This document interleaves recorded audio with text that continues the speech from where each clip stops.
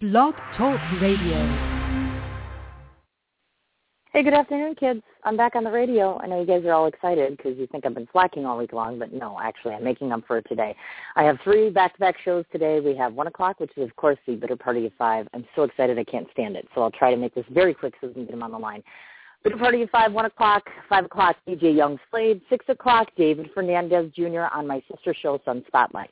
So without further ado, I'm going to try to get every single one of the cast members on the line, and we'll start our interview. So let's see who we've got first. Hello? Hello? Which one have I got? You've got the one and only, the best one you have, bitterest one, Jason Antoon. How are you? I knew it. Yay! I'm wonderful. I'm excited. I was just looking at your art. I'm so excited to talk to you about that. I was just peeking at your art sweet. before, so I'm really glad that nice. you're here. Yes. So we'll talk about that. So hold on. Let me get, we've got 2 more on here, so just 1 second. No worries. Hello? Yes. Hi. Hi, it's Romy. Which one have I got? You It is got Romy. Hi, Romy. How are you? I'm good. How are you? I'm doing okay. I'm managing. I'm nervous, but I'm here. How are you? Nothing to be nervous about. You've got the prettiest one, which is Jason, which is good. Yeah. Yeah. I thought it was Greg, so I was just like, oh, my gosh, I'm really nervous about talking to Greg. So hold on, boys and girls. Just give me 1 second. I got another person to get on here. I think Trisha. Hello? Hello? Hi. Hey, yeah. Trisha? Yes. Hi, Trisha. Hi. How are you? How are you guys? I'm good. How are you? Hi. Wait, Romy, did We're you all just kind say of that together. Jason was the prettiest? Well, no, but then you actually sound the prettiest. I don't have a job if I'm not the prettiest. I thought that was my thing. Yeah. No, I mean, I just say that because Jason's, you know how sensitive he can get.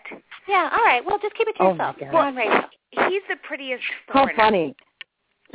We're 2 minutes in, and they're starting already. This is going to be great. I'm going to have to raffle in all of these guys. I'm already intimidated. Okay, well, we have 3 out of 5 of you so far. So hi, and welcome to the show. And you probably don't know a darn thing about me, do you? I know a whole lot about you, but you probably know nothing about me. But that's okay. You're from Michigan. You're from Michigan, Cindy. Nice try. I'm from Wisconsin. Oh, okay. I'm actually close. Yes, I'm very close to to University. Yes, I went to University of Madison. I did. I know, dated someone. and I know you did commercial work in Chicago. Oh, my God, you do know a lot.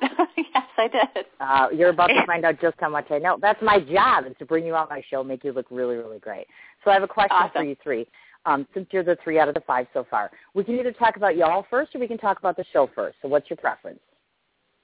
Let's talk about the show. Let's let people know who the hell we are. Yeah. I agree with you. Let's start talking about y'all, only because of the fact that you're absolutely wonderful. So I kind of have general questions for each and every one of you. So I'll kind of go through. I'll tell the audience a little bit about you, and you guys can kind of respond one at a time. You can be your own ringleader, so to speak, because in the past I've done this, and everybody kind of interjects. So I'll let you guys be the boss and do what you want to do. How does that sound? Oh, well, you're going to be sorry you said that, but a best of luck. Okay, I'm just going to bite my nails, listen, and be like, it's going to be fine. It's going to be fine. Obviously, everybody has an origin, as we all know. So I want to talk about your backstory a little bit. Obviously, of course, I know, Jason, as I understand this right, were you formally started in California, went to New York, went back to California, or? Yes. I was born and raised in the Palisades in Santa Monica, and I lived in Sherman Oaks, and I went to Carnegie Mellon in Pittsburgh, went to New York for 15 years, came back in 2009. Okay, gotcha. I wanted to make sure that. Okay, and Trisha, I know you were for birthplace in Melrose, Massachusetts, grew up in LaRange, Illinois, which is very close to me. Very happy to say that. Yay! Wonderful. Yeah. Romy, I'm sorry, but I'm an idiot. I've looked, and no one can tell me where you're from. So I feel like an idiot journalist. Where do you reside originally? Well, no. It's because I'm as old as time, and so right around. I think I might be the Virgin Mary. I'm not sure that I created everyone. I'm not sure. No, I was born in New York and lived there till I was like 9, and then we moved to Los Angeles, and then I went to college at Northwestern, right outside Chicago. Gotcha. Okay. Yeah. Well, I want you guys to maybe speak to the listeners a little bit, each one of you, in terms of just tell us a little bit about how your childhood helped to share your eventual path to this participation in the pros that you do, meaning sometimes people as a kid, they wake up one morning, they're 8, 9 years old, and they're like, I want to act, that's all I want to do. So maybe just kind of tell us a little bit of your background in terms of where did this passion innate from? I would say from my abusive father. So Oh no. Oh Jesus, it's one of those. Terrible. It's just terrible. No, I love my dad, but it was a tough childhood. So I took for painting and art.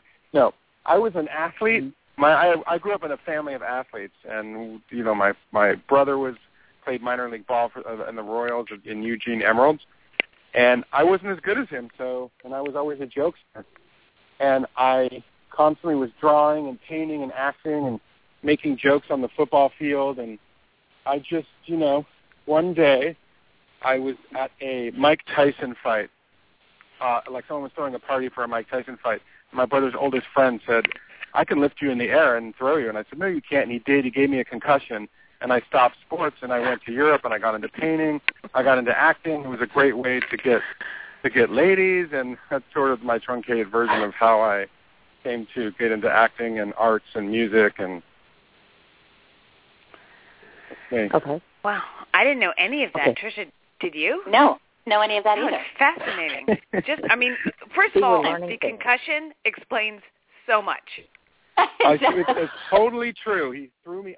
He raised me up in the air like a barbell. He threw me. I landed. Then my head smacked, and I completely didn't know if my brother graduated from high school. I didn't know where I was. I didn't know anything. And then I backpacked through Europe with my sister, and I was like, look at the street artists and the street musicians and theater and movies and art. Oh dear. Wow. I don't mind. I like honestly, I don't mean to laugh at the sad clown, but oh my God. Right? It explains a lot, right? Totally. Okay. All right, guys. All right, Tricia, you're up next. Well, I was always kind of, I remember in 5th and 6th grade, I would memorize different commercials, like the Harvey's Bristol Cream commercial and the Charlie commercial, and my teachers would call me up in front of the class whenever the kids were bored or weren't paying attention, and I would have to perform for them. So I remember kind of always being a little bit of a performer, but my first sort of taste of it was I was cast as Huckleberry Finn in one of the very first cases of genderless casting ever in a 7th grade play of Tom Sawyer, obviously. And I remember for some reason getting a laugh. I don't know that if I was trying to be funny, but I got a laugh, and I was like, oh, this is awesome. So I kind of got the bug that day, and and I just started buying books, and I joined a theater group that met on weekends, and, I got my first agent when I was 16 and was doing commercials in the city, and that was kind of it. But it was that moment when I got a laugh playing Huckleberry Finn. That's the moment I remember. Cool. Yeah. Okay, Romy, you're up.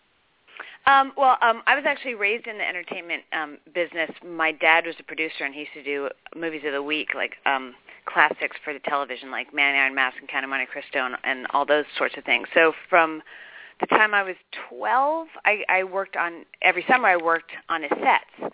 So I think that I was always kind of, was the entertainer of the family, was the baby of the family, loved to kind of, be the controller of all the moods. But I was, in Man in Iron Mask at 12, I was an extra as a lady in waiting and had to curtsy for what felt like, 23 hours at once. And I was standing behind, Sir Ralph Richardson and Louis Jourdain, who was in Gigi, and I just thought, this sucks and it's great.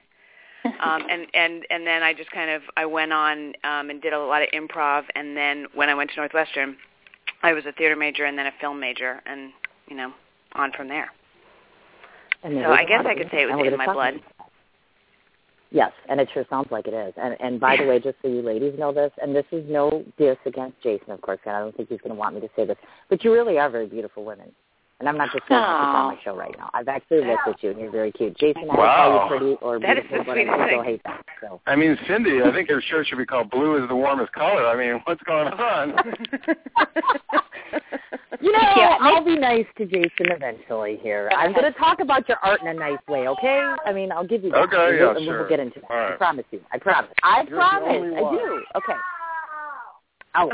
On to phase 2. We're going to talk a little bit about this. And I've interviewed a number of different actors, and it's strange to me that it seems that actors are a house divided on their view of this. So I'm going to give people a little insight on you in terms of your educational background. Some actors say that there's a necessity to be educated in one's craft in school, whereas some of the mentality of education really belongs coming from the stage exclusively. So I'm just going to go ahead and list. Jason, of course, was at Carnegie Mellon University. Tricia, of course, UW-Madison. Yeah, almost really close to my house. And Romy, of course, Northwestern University and Harvard-Westlake. So maybe if each one of you could address that issue, what is your stance on that in terms of, is your best education live on stage, or did most of it come from your actual formal education? Well, I chose to major in TV and film production because I knew I wanted to act, but I also knew that what you said is true, that the best experience is actually the doing and the getting out there and the doing plays and all that stuff. But also I knew that I could take classes for the rest of my life in acting, wherever, whenever.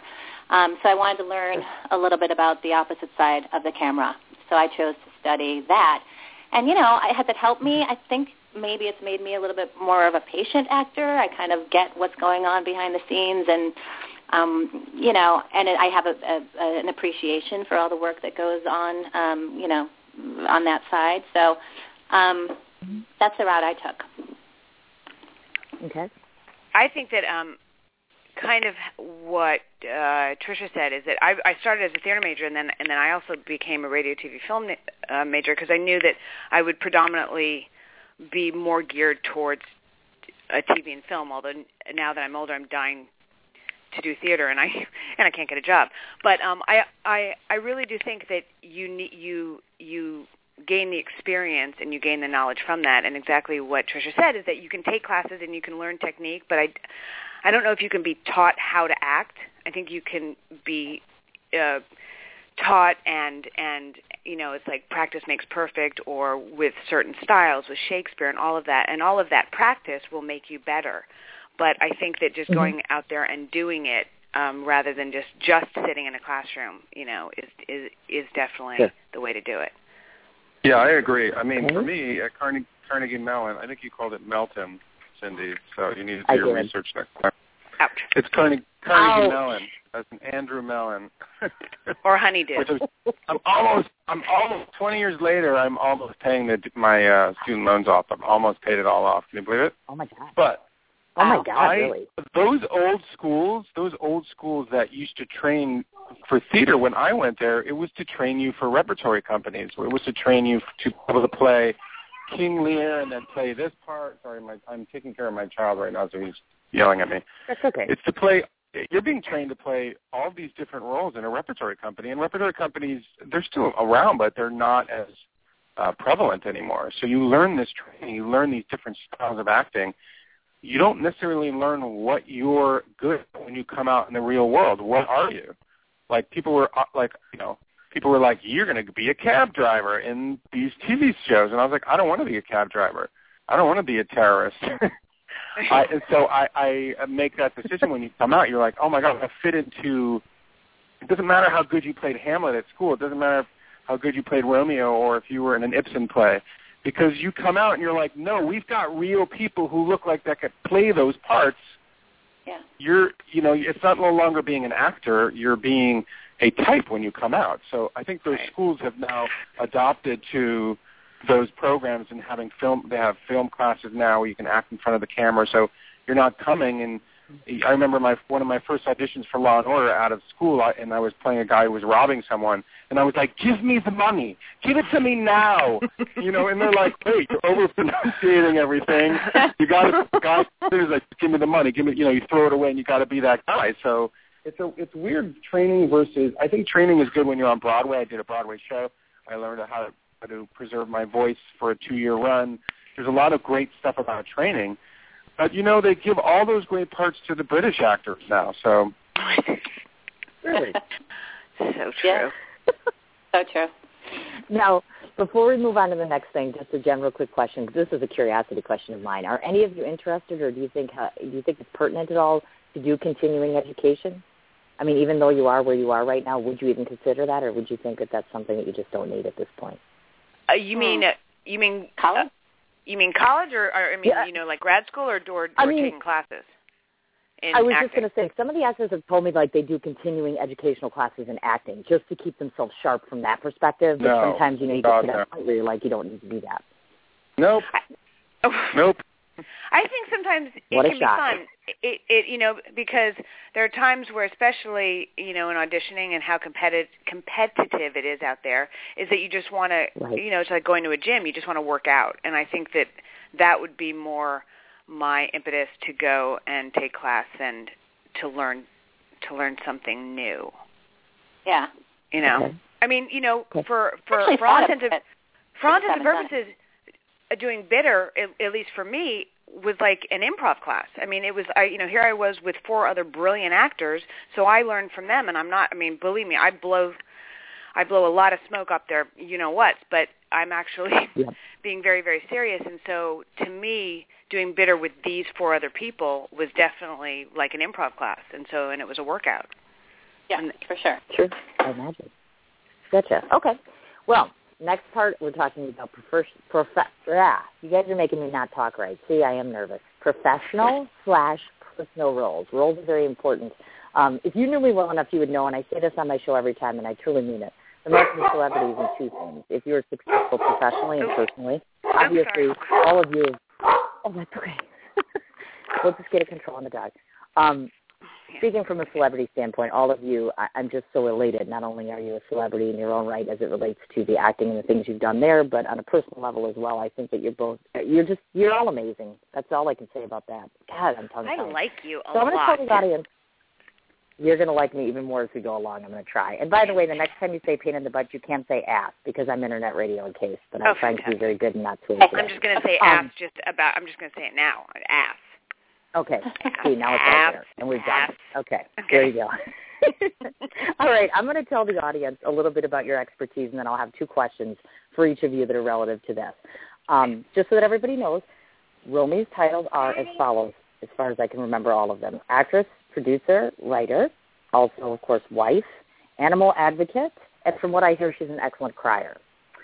Trisha, yes. Yeah. You are an actress, writer, producer, a wife, a mother. You've also published an artist resource book, and you have a line of greeting cards called Heart Songs. Yes. And Jason, as mostly they call right. him, the jackass of all trades. What a surprise that they would say that. Actor, writer, director, producer, painter, husband, and he does tremendous art. But I have to ask this question about the art. So first we'll start with Jason. What's with the bananas? The banana fish that I've been painting or drawing since I was in high school. I took art school in high school because I wanted to actually be a painter. And then you take this AP course and you get graded and then you submit it. But I actually got in for acting, and I was like, well, I'll go for acting and I'll paint in the meantime because there was no way to minor at Carnegie Mellon for painting because acting is so extensive, you have no time for it. So I just started painting. But when I was like dealing with, I never could write a diary, so I actually started to draw bananas, and however I felt that day, I would either be bruised like a banana, and I would make a whole scenario. I still have my original diary drawings of the banana fish, and if I felt good, I'd be like more like a fresh greenish banana with no spots or bruises on it, like how a banana ages on your kitchen table. But it stems from my obsession with J.D. Salinger. He has a story called A Perfect Day for Banana Fish.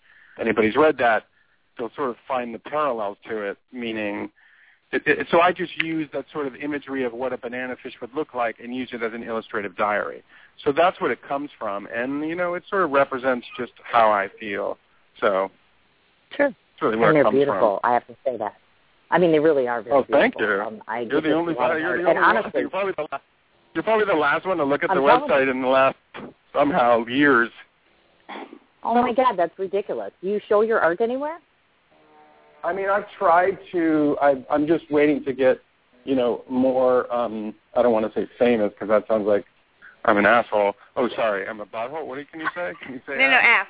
You can say asshole. Too late. You can say shit. Yeah, you can say anything. But it really is about like how much. If you're more, you see a lot of famous actors who have been painters, but no one cares. Right. It's a really difficult to pursue a painting. career without really, it's like being a stand-up comic. You really have to go do it and do it and do it and do it. And you know, you really have to go on the road and do it and do all this. And that's the same thing as a painter. So in the meantime, I've been doing it until, I don't know, you know, I get more followers on Twitter and I get verified. No, I'm kidding. But so I don't know. I'm sort of lazy about it. I'm a jackass of all trades. That's the thing, is I can play music, I write songs, I do everything. I can do push-ups. I can. Oh no, wait, really? Push-ups? I've never seen. I'd like to. Yeah. I can do 10 aggressive push-ups straight with a flat. Really? Aggressive. Okay. Yeah. I'm not quite sure what that means, but I challenge you the next time we all see each other. Yeah. I will do the 10th one. I will lie there for a long time.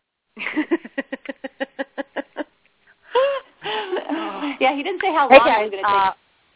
Sorry. Hi. Hi. I don't know what happened there. I lost you all of a sudden. That was really you weird, did? wasn't it? Okay, I didn't notice. All of a sudden it got quiet, and I'm like, did you not notice I was gone for like 3 minutes or 2 minutes? It just disconnected itself. I was like, we're actors. No, you know. Hello, I am a really good listener. And just so that you know, Jason, the reason I asked that is because I'm coming to LA in 2 weeks, and I wanted to see your art. Oh. Oh, my art? Wow, it's all in the garage. No, the guy next to you. Yes, you! I wanted to see your art because I have a fellow actor friend. Well, I'm sure you probably know him. Do you know Michael Ornstein from Sons of Anarchy? Oh, I mean, I know who he is. I don't know him, though, personally. Yeah, he does a lot of art, and I get to see it, but I don't get to see it in person. And when I come to LA, I'm not going to get to see it. So I thought, well, who else could I see that has art? Oh, Jason. Oh. Well, I mean, it's but if you're not literally showing in my it, I guess garage on top of each other. It's not like it's beautifully shown right now. But just got excited for nothing. It sounds like you know, you come. It sounds like I'm like selling it on Craigslist, and you come and I pull it out of the dusty garage. So here you go. I get it. Okay, I understand. Now, Tricia, talk to me a little bit about hard songs, because I think that's cool, because I'm an author myself, and I think that's awesome that you have a line of greeting cards. So what up with that?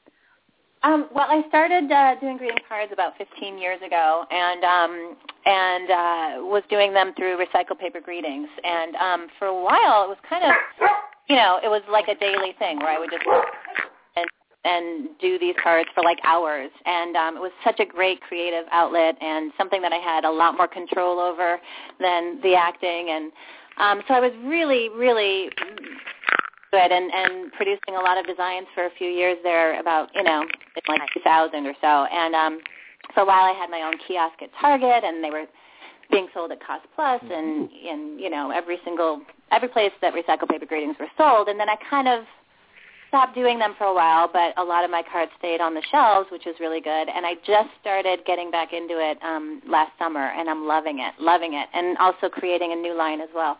And it's just, again, it's just really calming, and, you know, it's just kind of a great way to spend a few hours. You feel really productive, but you also feel like so creatively satisfying.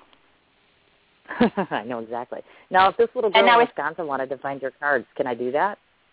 Yeah, I mean, Recycle Paper Greetings is now part of Papyrus, so anywhere where Papyrus is sold, yeah. Okay, gotcha. Okay, Romy, I want to talk about, I have 2 questions for you, Romy. First of all, maybe explain the crying bit, the Excellent Crier title. Yeah, you want me. And then, of course, yeah. Go ahead. Oh, no.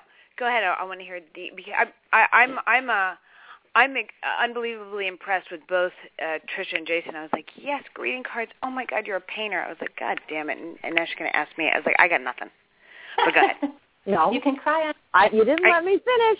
Okay, I was going to say, Romy, of course, obviously, the Excellent Crier title, which you have, but I myself personally am very moved and very touched by, I've gone through and I've looked at these posts that you have on your Facebook page as far as animal rescue and that sort of thing. And I have a very dear friend of mine who does a tremendous amount with that, and I have the utmost respect for people that support animal rescue and animal advocacy. So I'm curious to ask you, why? Is it something that's special to your heart for some reason?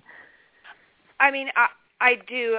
I've got two rescue dogs. I'd probably have more if my husband actually allowed me to. But it just I have a 25-year-old stepson, so I don't have kids of my own. So I kind of look upon my animals as such. But it's just I've always loved him. I was always that kid who, at 4 years old would go up to the strange dogs in the street and kind of, was never frightened of them, just kind of spoke their language, so to speak. And, now, I have to say that I support a lot of friends who really are in the trenches, who really are out there fostering and I raise money or, I get the word out. I wish I was more involved with it. Kind of, that's the unfortunate thing about being kind of an actor for hire is that you always have to be available. So sometimes doing the other things besides raising money, your time becomes limited. But it just,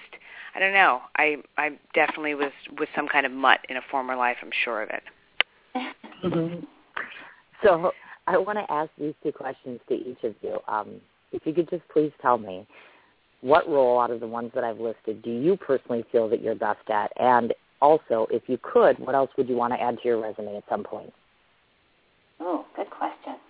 Excellent. Thank you. Oh, Jason, you want to take it first? So sorry, my child was talking to me. What? No, that's okay. Two questions. All the life roles that you possess, and of course, obviously, it's a given when it comes to being a dad, so we know that already. So professionally speaking, name the role that you feel that you're most proficient at, and of course, what would you like to add to your resume if you could down the line? So you mean as I was as an actor, what I've been most proficient at? Is that what you mean? Well, meaning you're an actor, you're a writer, you're a director, you're a producer. Out of all those titles, what would you say that you're most proficient at? I actually would have to say, writing. I write a lot, and it's the purest form of, creativity. It's the only thing that really actually satisfies me. I'm satisfied as an actor because I've been able to make a living, but a lot of the times you're just doing a role, and then you're gone. You don't have any other creative input other than sort of your personality, but when you write and you create or when you paint, for me, it's just being creative. It's sort of why I like doing all the stuff, all the different professions, or the trades, I should say, because of the creativity. It's just actually writing. Even if nobody sees it or if no one does anything, it feels like I'm the most satisfied, even if I don't get paid for it. That's what I love the most. That's what I feel the most proficient in. And yeah, I would agree with. I'm going to answer the same way. I think I'm a much better writer than I am an actor, but it's just so hard. It's just so hard, and I don't know if I have that discipline where you just, even if you don't feel like it, even if you're not inspired, even if you're not feeling creative, to sit down and write every day. It's a lot of work, and but I actually do think I'm good at it, and I think the thing that I'd like to add to my resume is, my writing partner is Alex Cap Horner, who played my co-star on New Adventures of Old Christine. She was the other Meanie Mom. Mm-hmm. And we write really, really well together, and we're a great team on and off camera. And, so ideally, one day, we would love to kind of write and produce and star in our own thing. That's sort of our goal. The story of the Indigo Girls. No, I'm kidding. There you go. Which would be so funny, actually. I want to see that story. Yeah, right? Right. The blonde Indigo Girls. Right. Yeah. For me, I think that I'd probably say that I'm definitely more proficient in acting than writing, though I love the outline and pitch part of writing, but I do not have the discipline. And what I would love to add to the resume, even though now I'm feeling, bruised and hurt by Trisha just wanting to do a show with Alex Cap Horner, but is that we turned Bitter Party 5 into a half-hour comedy on HBO or Showtime or FX, kind of like a Curb Your Enthusiasm. That I would love to add to the resume. Oh, yeah. That too. Good answer. Yeah. What I meant. Really good. That's what I meant to say. Really good. Oh, yeah. Good job. Okay. How are we doing so far? Everybody okay? Am I asking bad questions, or are we doing all right so far? No, you're perfect. We're happy. Oh, no, you're perfect. Okay, good. Let's talk about prizes. That's what I call them. Some folks claim that the true sign of success is found within the amount of accolades that one receives. Now, that's some people that have that rationale. So before I ask these two questions, let me just mention to the audience that's listening, I know that Romy had won Best Actress for John John in the Sky. I know Jason was nominated for a Drama Desk Award for Outstanding Supporting Actor in a Musical for Contact. And Trisha, of course, was named 100 Women Making a Difference in Chicago, which I find extremely impressive as well. So 2 questions to all of you. Would you agree on the caveat that success is found within the amount of accolades you receive from your industry? And second of all, how pertinent do you think it is to have such things in terms of securing future employment? Well, I mean, God, I mean, it's kind of both. I mean, but also, how many Twitter followers do you have? I mean, I've heard producers say they look at your Twitter followers, and almost like that is more important than anything else. Like, what's your IMDb rating number? It's ridiculous, and it's not really about. It's not always who's the best actor in the room, or for an audition, or for furthering your career. I feel like it's like a very lot rarely. of it is luck. Luck. A lot of it is luck. Well, and your talent is what gives you longevity. That's how I feel. It has become a popularity contest for sure. So in that respect, it matters a great deal how recognized and popular and how many accolades you've gotten. I mean, it just does. And like Jason said, I would go as far as to say it's never about whether or not you're the best one for the job or the best one in the audition or the most right for the part. I don't remember the last time that the person who was most right for the job got the job. Right. It really is. It's a popularity contest now. It's gotten harder and harder and harder to work. It's really discouraging. And it's gotten harder and harder to work because the people who are kind of, it used to just be there were 3 networks or whatever, and they were their own bosses. But now the networks and studios are owned by corporations, so they have shareholders and all those people to answer to. So it does become a popularity contest, as Jason and Trisha said. And so the Twitter followers and this and whether or not you're verified, like all of those things that you don't learn about certainly in drama school or acting school, and so having a nomination or having people talk about you or any of that, everything helps. But then, you still have to go in there and do a good job. But what's so frustrating now is that because they make less movies and things like that, there's just so many people available. Mm-hmm. So, yes, talent and patience and tenacity. If it really is survival of the fittest. And whether or not, it's like I definitely, I feel fortunate to be a character actor because I will continue to work as I get older. I was like never the ingenue. So in that I figure I can hold on for a few more years. And also, when I got out of school, where everybody was the best actor from the state that they came from, right? Right. Yeah. Everyone was the best actor that got into Carnegie Mellon, and then you get there and you're like, we're all terrible. I mean, and then you learn, and then 4 years later and a lot of it has to do with, can you deal with living in New York and LA? Can you deal with a lot of rejection? There are some people who come right out of school, they pop right away, and then nothing after. Or they pop their whole lives. But a majority of actors are struggling trying to get the next job. You could be the best painter in the world. If your paint is in Molly's coffee shop on East 12th Street and blah, blah, blah, and no one cares. And it doesn't matter. But you could be the best painter in the world. It's all just a matter of where you're hanging, where you're acting. Like, look at the Best Supporting Actress category. Right. People who win, a lot. It's like a jinx almost where you don't really do anything after or your career's over, they kind of say. It's almost better to be nominated than it is to win. Yeah. Some of the best actors I've ever met have long ago quit and moved away and started doing something else.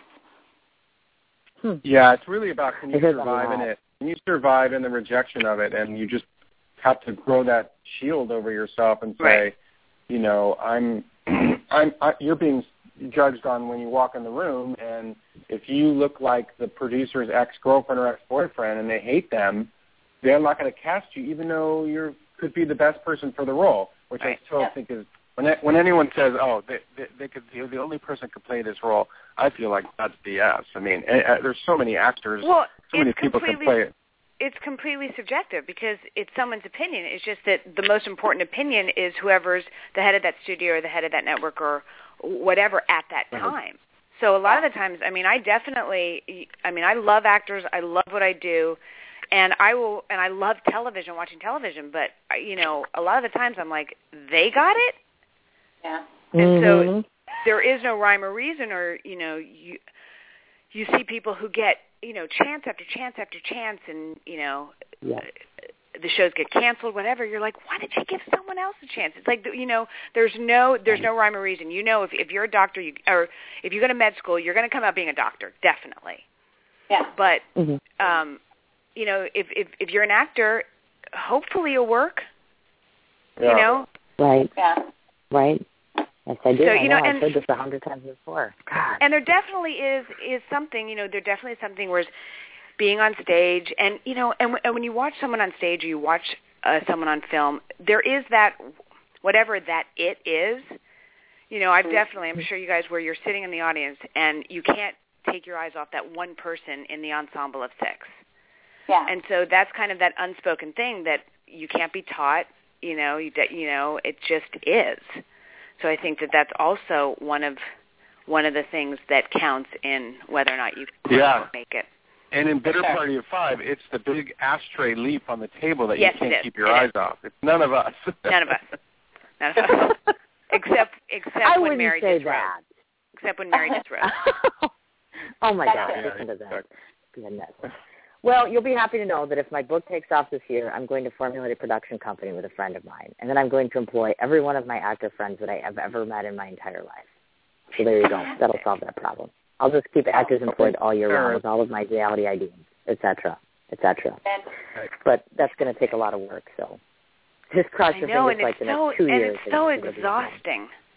Yeah. Oh, sure. It's so tiring. But we're about to talk about all that tiring work and all those long hours put in to try to get the roles, and I'm going to talk about your actual body of work.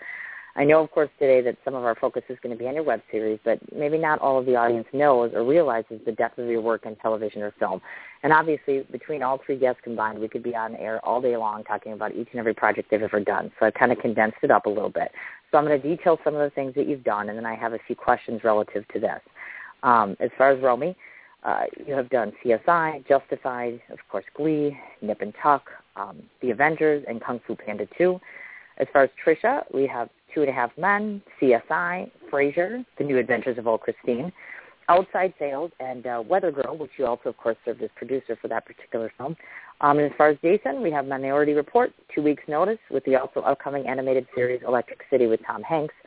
So there's a couple different questions I have here. The first of which is, for each of you, are you more drawn by nature to comedic roles or to dramatic roles? Oh, God, comedic for me. I feel so boring if I don't get, like, applause or laughter after I say something. I feel like I've failed. I just love the energy of doing comedy. I'll do both, and I'm just happy to be working. Whatever somebody will give me, I'll take. But I would much rather stay making people laugh. Yeah, sorry. Go ahead, Romy. Ladies first. You're nice. Aww. And you're pretty. And you're pretty. Just go. Stop it. Don't yell go. at me. I'm sensitive. I used to only do comedy, and then I truly realized, like, I could cry on cue, and now I actually do. I enjoy drama. I like the challenge of drama, but obviously I love doing comedy. But if an audition comes in for a drama or a comedy, I feel that it's quote unquote easier for me to do the dramatic stuff, which is weird. Okay. Yeah. Yeah, for me, it's a lot of comedy. But there are some casting directors who've only ever cast me in what's considered as a drama or not a comedy movie. But I'm still playing roles that the guy is a little bit off, or he's like in Minority Report, it was basically like he's a sketchy guy, but he still helps out Tom Cruise, the lead guy in the movie. It's like that's what I kind of fit in between. Like the guy will smile, but also stab you in the back, but also be snarky at you. So it is mostly comedies, even if it's in a drama. Right. Yeah. Okay. And I love physical comedy, but a lot of it's rare that women are allowed to do it because Sydney, I don't know if you know this, but women aren't funny, or at least we've been told that. So that is a bunch of bullshit. Yeah. Well, Sorry, yeah. but that's true. That's a bunch of crap. Okay. Yeah. Yeah. Okay. Tricia, did you answer that question? I don't think you did you? No, I said I'd much rather do comedy any day of the week. Yeah, I would much rather do. I apologize. Okay. I love a really good. Next. I really do love like dramedies as well. You know what I mean? Like where you find the funny in very unfunny situations, right? Which is life. You know. Of course, I agree 100%. Okay, next question: which do you find more challenging, television or film production? It's kind of the same. I mean, in terms of getting a job, or in terms of making them? I think in terms of actual work, like some TV actors that I talk to, they're just like, oh, my God, we're here on set. It's 14 hours long. We're standing around. We're shooting the breeze, da-da-da-da-da. Whereas, the production's different between one and another. Some actors just prefer to be in one genre versus the other for whatever reason. So I was just curious. Not really any different. I mean, what difference is there? It's not really. It's just a longer schedule for we're usually for film where you're doing, in television, you're doing 7 or 8 pages a day, which, depending on how many scenes, blah, blah, blah. So you're doing a lot more in a day, and you've got to do an entire episode if it's a 1 hour in 7 or 8 days, and if it's a half hour in 4 or 5 days. So film, at least for, like, the big budget stuff, they have 3 months to do a 2-hour film. So it all depends upon what it is. I would much rather just as a mom, the sitcom schedule is by far the most conducive to, having children. The schedule is much easier, and so, that is the reason why I would ideally do a sitcom over anything else, is just because I get to see my kids in the morning and get to put them to bed at night, whereas any other job, it's 16-hour days. So, of course. Sure. I understand. Now, if I were to ask each of you, tell me what your best work was, what would you say it is to this point in time?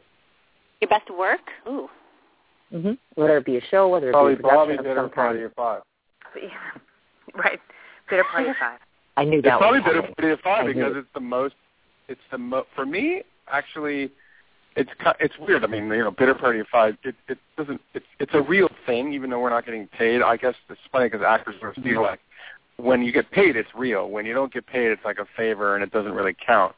But, when I did Contact on Broadway, that was, because we created the show in workshop form before Lincoln Center picked it up to start as off-Broadway, and then we moved to Broadway, then we won the Tony and everything.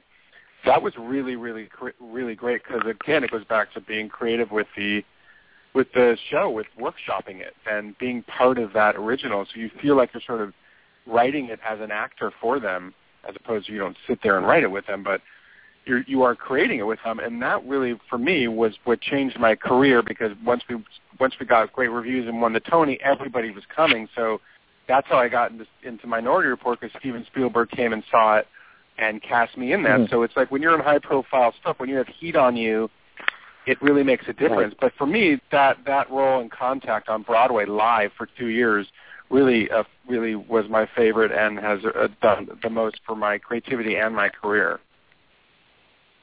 Okay. Yeah. Ladies? I think I always say I haven't done it yet, but I did an episode of Nip Tuck, which just was kind of a very, very challenging role. It was a very emotional role, and it was also really fun because I got to have prosthetic makeup and go through all of that. So sitting in makeup for 4 hours and having this stuff applied to you, you don't really have to do a lot of acting because you just look in the mirror, and if you're missing half a face, you're like, oh, okay, I don't have to do anything. But it also introduced me to Ryan Murphy, and then and then came Glee. And though my stuff in Glee it's definitely quality over quantity, but it's been, it's definitely because, especially in the beginning, it was so high profile that my recognition level became higher because of that. As far as a person goes, oh, I've never heard of her. She plays the mom in Glee. Oh, yeah, so it's one of those. Okay. Yeah, for me, I mean, I think I just had to say Old Christine, just I mean, I don't know if it was the best work I've ever done, but it was definitely the most fun I've had. It was 5 years, and we were like a family. And, I think, and I got to work with Alex Cap Horner, who I already mentioned. But, we ended up sharing a dressing room for 5 years because we were such good friends, and we, so that was just a really great time. And plus, There's I do that think Indigo that Girls. Indigo Girls. Yeah, we're gonna do the remake or do the yeah. I also just think that, that type of character I love to play, and I think I'm good at it. And then Weather Girl, I'm really proud of, just, not just the acting, but I was just proud that we made that little movie and that it turned out so well. No. Awesome. It literally sounded like Holden was like, I'm not sure. I think you were good in both, Tricia. I'm ready for Holden, Jason's Thanks, son. Sweetie. Exactly. To get on the phone. Now, I thought you were great in 2.5 Men. What? Yes. Holden thinks I was great in 2.5. I think so. Yeah. I heard say that. Thanks, Holden.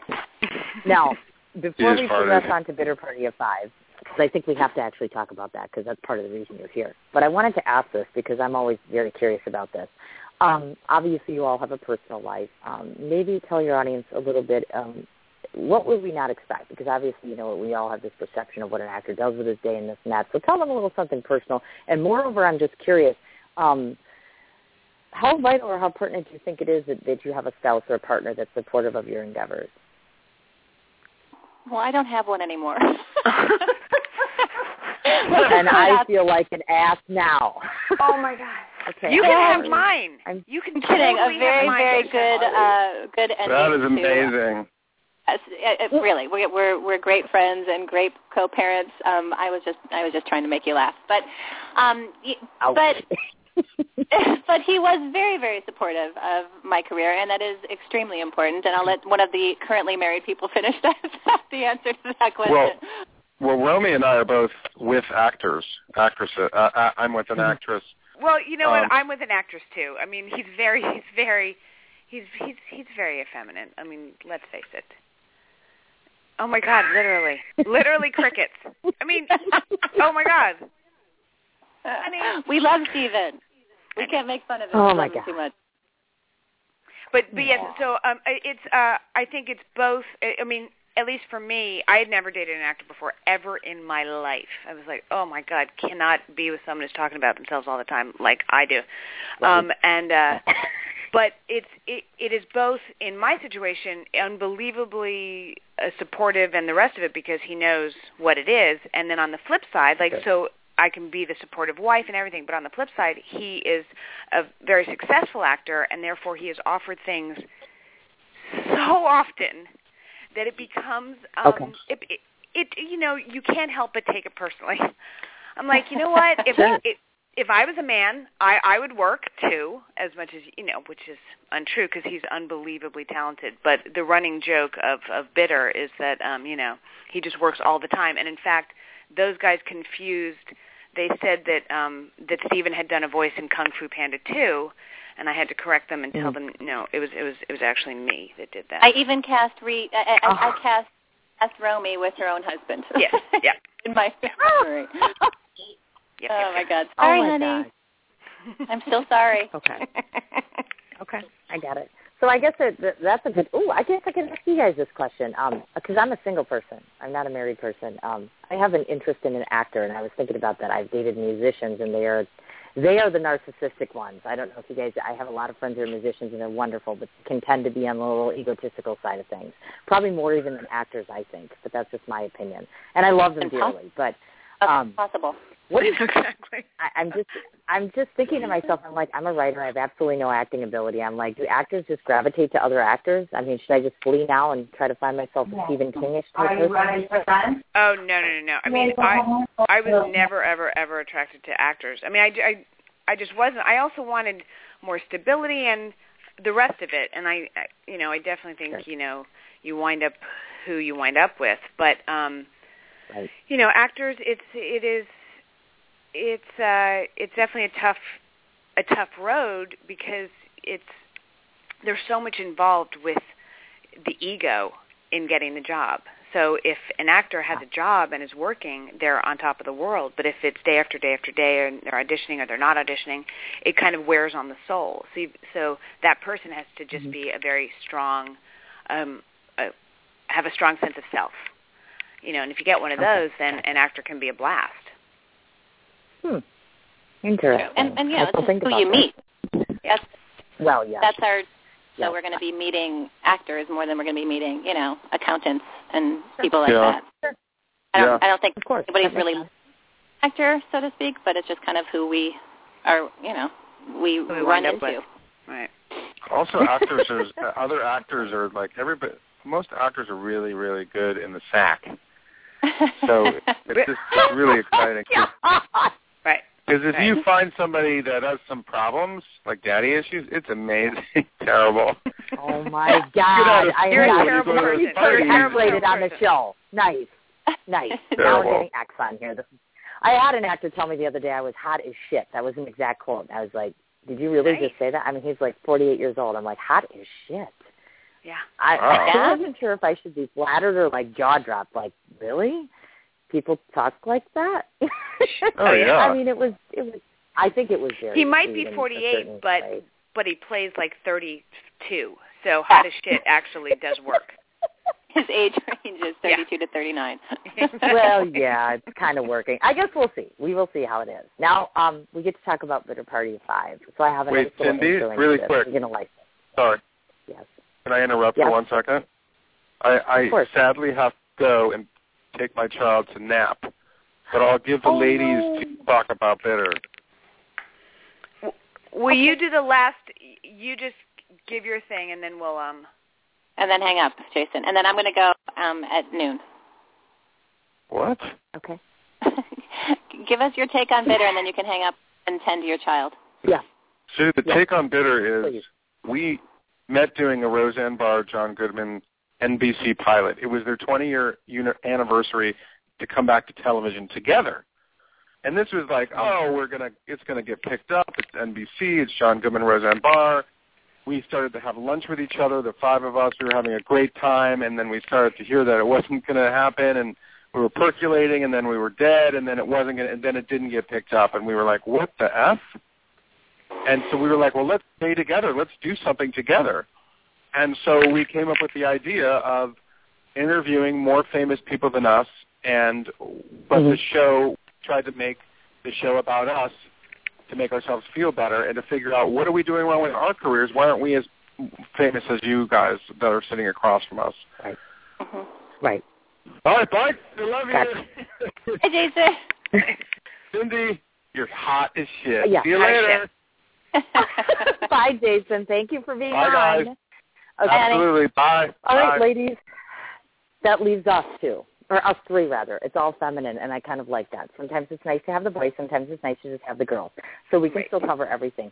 And I want to read the segue to you because I think it's important to let you guys know what I think because I have watched your program repeatedly. I believe that each of you are unique in your own right, and you carry a very good spirit for satirical work, and you delve into uncharted territory with this web series, of course, entitled Bitter Party of 5. In watching the program, I just love the continual, what I call it is banter while beveraging, which I kind of like. The sexual and solicitudes that go on and the overall connection between characters. I also find it inspiring that such a quality segment could be produced within a short, segmented time frame, which, a lot of times the product and the point needs a lot longer. So I just want to name off, obviously, because not all 5 of you are here, but, of course, Tricia O'Kelly and Romy Rosemont, Jason Antoon, who is here, Greg Cromer, is that pronounced properly, I hope? And Mary Birdsong, of course. Or Birdsong, excuse me. Birdsong. Right, yeah. Oh, my God, I should have had that right. I was so excited to talk to Mary, too, because I've seen her art, and it's absolutely beautiful, too. So please pass that along to her if I don't get a chance to speak to her, because I just think she's marvelous, and we have some I can't talk. I don't know why Mary wasn't, no idea what happened, and Greg had an audition, but we all wanted to be here, just so you know. Oh, yes. Oh, no. And I understand that, and Danny had mentioned that to me, and I just found that out, so I'm like, I feel bad, because I'm like, I was so prepared, and I really wanted to get their viewpoint, but this will be a good excuse to invite them to come back individually, because I'd like to still talk to them. Okay, So prior to recently, I, along with thousands of others, were not aware that, of course, each of the cast members, each one of you is hands-on for each element of the show, and the crew are volunteers. And further, it's even more awe-inspiring to know that none of you, of course, are, as far as I know, garnishing a paycheck in terms of the web series. So I just find that just staying true to one's passion in the ultimate fashion. So first off, how did you convince individuals to kind of embark on this journey with you, considering, of course, they're not being subsidized by income? And moreover, has this production kind of taken you away from your day jobs, or how do you kind of squeeze all of this in? Well, first of all, we've asked every guest that's been on our show is a friend of ours, and and mostly friends of Romy's. In fact, because Romy is the mayor of Hollywood, and everybody. So it was pretty easy to get that. It was just really about when their schedule would allow for them to come and visit. And then in terms of shooting, we shoot like 3 in a day, and each interview takes about 2 hours. And so we just on a weekend, and then have to edit it all the way down to 10 minutes, which is really hard. Sure, well, definitely. I mean, that's and also our producers at the time had relationships with a lot of the other crew people who'd worked for them, and so by the kindness of strangers kind of thing, or they wanted to hang out and watch something ridiculous and silly, or were fans of Martin Short, or fans of Stevens or Rachel Harris or something like that. So it was definitely we definitely promised that people would go home having spent the day laughing. So that was and hopefully drunk. Well, drunk and I baked, and I would bake for every right. I would do craft service. That's true. She would bake, and one of us would make out with one of them. Right, exactly. Listen to this. Only guarantees. You'll laugh, you'll get drunk, Romy will bake for you, and you can make out with one of us. Oh, my God. Look at that. How much more could one possibly ask for? Oh, and talk about vibrators, because that one was like exactly. Allison Janney. That was so funny. Exactly. It just cracked me up. And then when he grabbed her and kissed her, and I thought, oh, my God, this is too funny. Or, wait, vice versa. The content and the casting, meaning, now do each one of you write and create, or do you have like a central group of writers that does the bulk or part and parcel of it? For Bitter Party of 5? Yeah. Oh, no, it's all, we just come up with the questions we want to ask, and then the rest of it's all improvised. Okay, I gotcha. Yeah. We have a pre-production meeting, and we kind of discuss and we kind of contribute to each other. Say like, hey, how about you do that? Or it's a very collaborative thing. But what winds up happening is definitely off the cuff, which is why it's a workout. Okay. Now, in terms of obviously being the writers or creators of the show, I should say, so you come up with your own content, are there any particular lines that you won't cross? Meaning there's some series or some shows where they're like, we're not going to talk about this, or we're not going to make fun of this or this or this. Do you know what I'm saying? Oh, yeah. Things that, especially if it's a friend, if you know things, you kind of veer people, say like, I don't want you asking about, whether it's personal life or something that they have been asked to, ad infinitum. It's like with Dot Marie Jones, she's a champion arm wrestler, and I was like, she's asked that on every show. Let's stay away from that. Right. So more things like that. No, yeah, I usually say, if it's my, say, is there anything off limits? Right. But they usually come into it having seen the show, kind of knowing the vibe and the tone and that kind of a thing. But they absolutely have no idea what we're going to ask them, which is kind of exciting. Okay. Ask them if there's anything they don't want to talk about or don't want mentioned.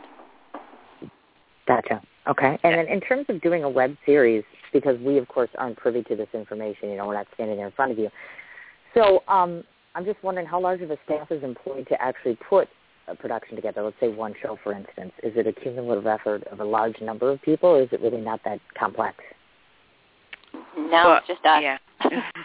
Yeah, it's just, and Tricia and I actually do the majority of the pre-editing. We had an editor, and again, everybody was doing it for pennies or for nothing. So it was, Romy and I would go through time codes and cut out the first 20 minutes and then send to the editor, and then he would, put it together, and then we would go through that cut and cut out a bunch more and send it to the editor. And then, it was a huge, huge, long process. But, it's like you said before, it's all kind of a labor of love for us. We're not getting paid. The crew's not getting paid, so we kind of just do it because we believe in the project. Gotcha. Now, I wanted to cite some of your past episodes. You've had Chris Colfer, Martin Short, Alfred Molina, Allison Janney, Martha Plimpton from The Good Wife. I love her. She's wonderful. Obviously, those that are not privy to entertainment and actors and such, you just see the screen persona or a brief 2-minute interview a lot of times when you see a celebrity. So I was curious to ask you, the guests that you've had to date thus far, are they as funny on screen when they come onto your show as they are off? Or have you ever had a real serious character come on and you've had to kind of put a flame under them to get them entertaining? Does that make sense? I think all of... Oh, go ahead. Go ahead. No, you go. Oh, no, I was going to say, I think everyone is unique and they're hilarious in their own way, but we definitely have had people who were very nervous because that's not their medium, because they're used to, a script and someone writing the dialogue, and because they never know the questions we're going to ask, they don't know what's going to come their way. Now, everybody had seen the show, so and that's, I think, why they were a little nervous. But because we are who we are, and fairly compassionate and sensitive people, we were never going to put them in harm's way. Right. So exactly. If they went along for the ride, but editing can make even the most frightened person funny. So that's what we tried to do. Yeah. And I'll go ahead and do it say amazing well, I must say. Who it seemed like had never seen the show, and it was horribly uncomfortable. But I'm not going to name names. Yeah. And you know who I'm talking not about. mentioning anybody. Yeah. Oh, yeah. Got that. Yeah. Do you have any criteria for a guest, or is it just kind of they have to be an actor? They have to be more famous than us, which pretty much leaves it wide open. Wide open. Oh, my gosh, Hush, that is so not true. Oh, my gosh, that's not true. Not true at all. No, but, I have but that really is. Yes, go ahead. That really is. They just have to work a lot more than we do, or on something, or, and as the show really progresses, people want us to even get, quote unquote, more famous people, but that's just because that brings more eyes to the show and to, That brings up a good point. Because we have really stayed true to that. We want them to be like true celebrities. You know what I mean? They're actors who have earned their way up and, are recognizable for a reason and yada, yada, yada. We're not going to have any reality stars on there who are famous for no reason. We're not going to have, people who put a video online that went viral. And you know what I mean? Like we are interviewing actors who have been established in their careers. And I think we've stayed true to that. We want to have some respect. Right, exactly. Gotcha. No, I understand exactly. Now, do you take suggestions ever? Yeah. For a guest. Oh, yeah. Oh, my God, yeah. Oh, sure. I have a huge suggestion. I will kiss the ground you walk on. I will interview every week all year round if you put this person on your show. I don't know how you're going to get them, but Kiefer Sutherland. Oh, Kiefer Sutherland? We've got to get very famous to do that. Yeah. Well, I know some. Go on. Well, no, we probably know somebody who knows somebody who knows him, so it's not completely far-fetched. Well, and I've been chasing him for a year. I've literally been chasing him for a year, and I'm like, oh, my God, I just can't get this guy, and I keep getting closer and closer and closer, and I'm like, well, we'll just keep asking everybody, get him on a show or get this or get that. So that's my little suggestion, of course. But I think you're all fabulous. Absolutely fabulous. I have two more questions for you, and you're quite welcome. And after these two questions, I'll let you ladies go because you've done so fabulously, and I'm so in awe of you. I can't even believe how well this has gone. I want to talk a little bit about future guest lists. I saw some of the people coming: Roseanne Barr, Bradley Whitford, and Kaylee Cuoco. Is that how that's pronounced? I never. Kaylee Cuoco. Right. Well, now it's Kaylee Cuoco. Sweeten. Because she just got married, so.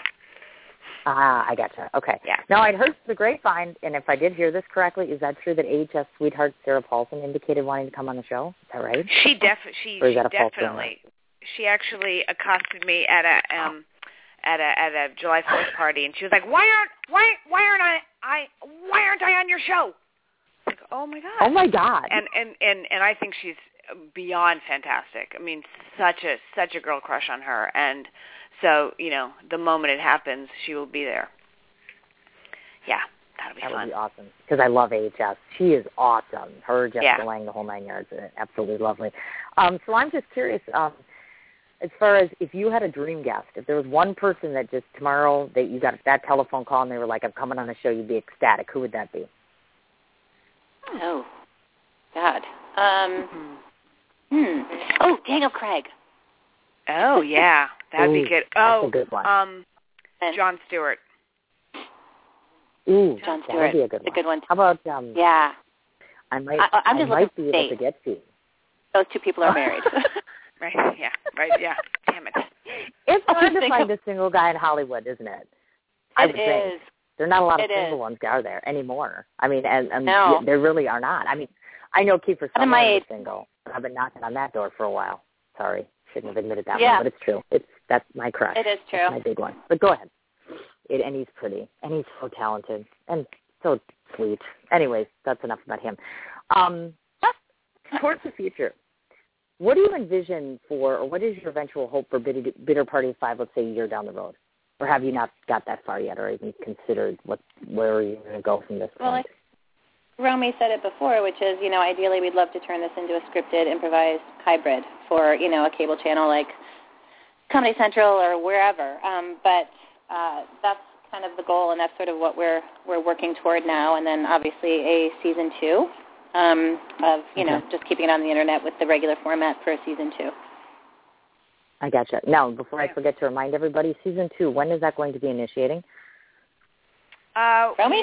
We are in the process of trying to find backing and sponsorship because it definitely got to the point where people's kindness of strangers was, the kindness of strangers. We never wanted to take advantage, and so,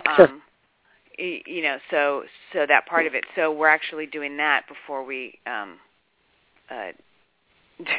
do another season. Season 2. We're looking for cash. Okay. Well, I might be able to help you with that one. I'm coming to LA in 2 weeks. I could probably toot some serious horns. I'm doing a book signing, actually, and my friends are coming there, my actor friends, like Sons of Anarchy and people that I've interviewed, and I'm really excited. And they know lots and lots and lots and lots and lots of people. So we should probably talk about that. I could probably help you, and I would love to because I have to tell you, hands down, my initial assessment of all you guys, even though I didn't get all 5 of you, I was impressed the moment I just started looking at your careers, what you've done, what you look like, how you present yourself on camera, the way you talk off camera. You're all very impressive, and I think that you're just you're pretty big stars, and I love that you're just very, this is me, we're just this, da-da-da-da-da, and all that stuff, and you take your craft very seriously and your passion even more seriously, and I think that's incredible, and I'm very, very lucky to have met you, and I'm very lucky to hopefully be getting to know you over the future time. I would love that. That's really, really kind of you to say. Thank you. It's very, very true also. And I don't want to forget, I want to go through the rundown here so that everybody knows. As far as Bitter Party of 5, it does have a Facebook page, which is Bitter Party of 5. You can find, of course, the episodes on YouTube. And also the Twitter handle is @BitterPartyOf, and that's the number 5, not 5. Now, as it relates to Romy, you are on IMDb, YouTube, you are on Facebook, and you also have a Facebook fan page. And you're also on Twitter, which is @Rosemont, and that's all together. I have a Facebook fan page? According to Facebook. Wow, we just broke that one. She didn't even know. And Tricia, you, of course, have you have a Facebook page and a fan page, also IMDb, YouTube, and your Twitter handle, @Tricia O. Kelley, which is Kelley. Did I miss anything? Right. As far as anyone to reach you guys or get a hold of you? I don't think so. No, you've covered everything. Yeah. Thank you so much. Thank you so much, Cindy. It's really a pleasure. To make this fun. Oh, well, quite welcome. I sent you guys a Facebook request. Please, if you feel so inclined, please go ahead and accept and send me over the information. I would absolutely love to pass along the word to people that I know because they work in your industry. And if I can't help you, I'm certain that they would find somebody who'd be more than interested.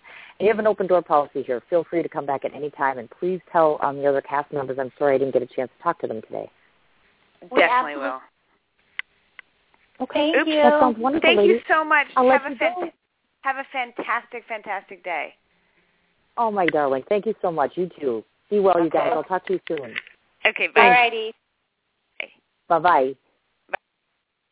All right, folks. That was the Bitter Party of 5 interview. So very excited and such a great time. They're absolutely lovely, wonderful people, aren't they? Especially that Jason. Absolutely. Thanks so much to Danny for setting this up because, of course, he brings me some of the best people in the industry. So thank you, Danny, for thinking of me, and thank you for allowing me the time to spend with these actors. Again, the Bitter Party of 5 cast, inclusive of Mary Birdsong and Greg Krumer. I'm sorry that you weren't able to come today on the show. Romy Rosemont, Trisha O'Kelly, and, of course, Jason Antoon. Please, once again, Facebook, Bitter Party of 5, Twitter handle, @BitterPartyOf, and that's the number 5. IMDb and YouTube. And also, like I said, I will go ahead and post up all the links and information for all of the actors on my show page as well as my personal page. I thank you all so much for listening to today's show. Please tune in. 5 o'clock, we're going to be having young DJ Slade coming on. And then at the 6 o'clock hour on Sun Spotlight will be David Fernandez Jr., the actor. I look forward to talking to both of them later today, and you enjoy your afternoon.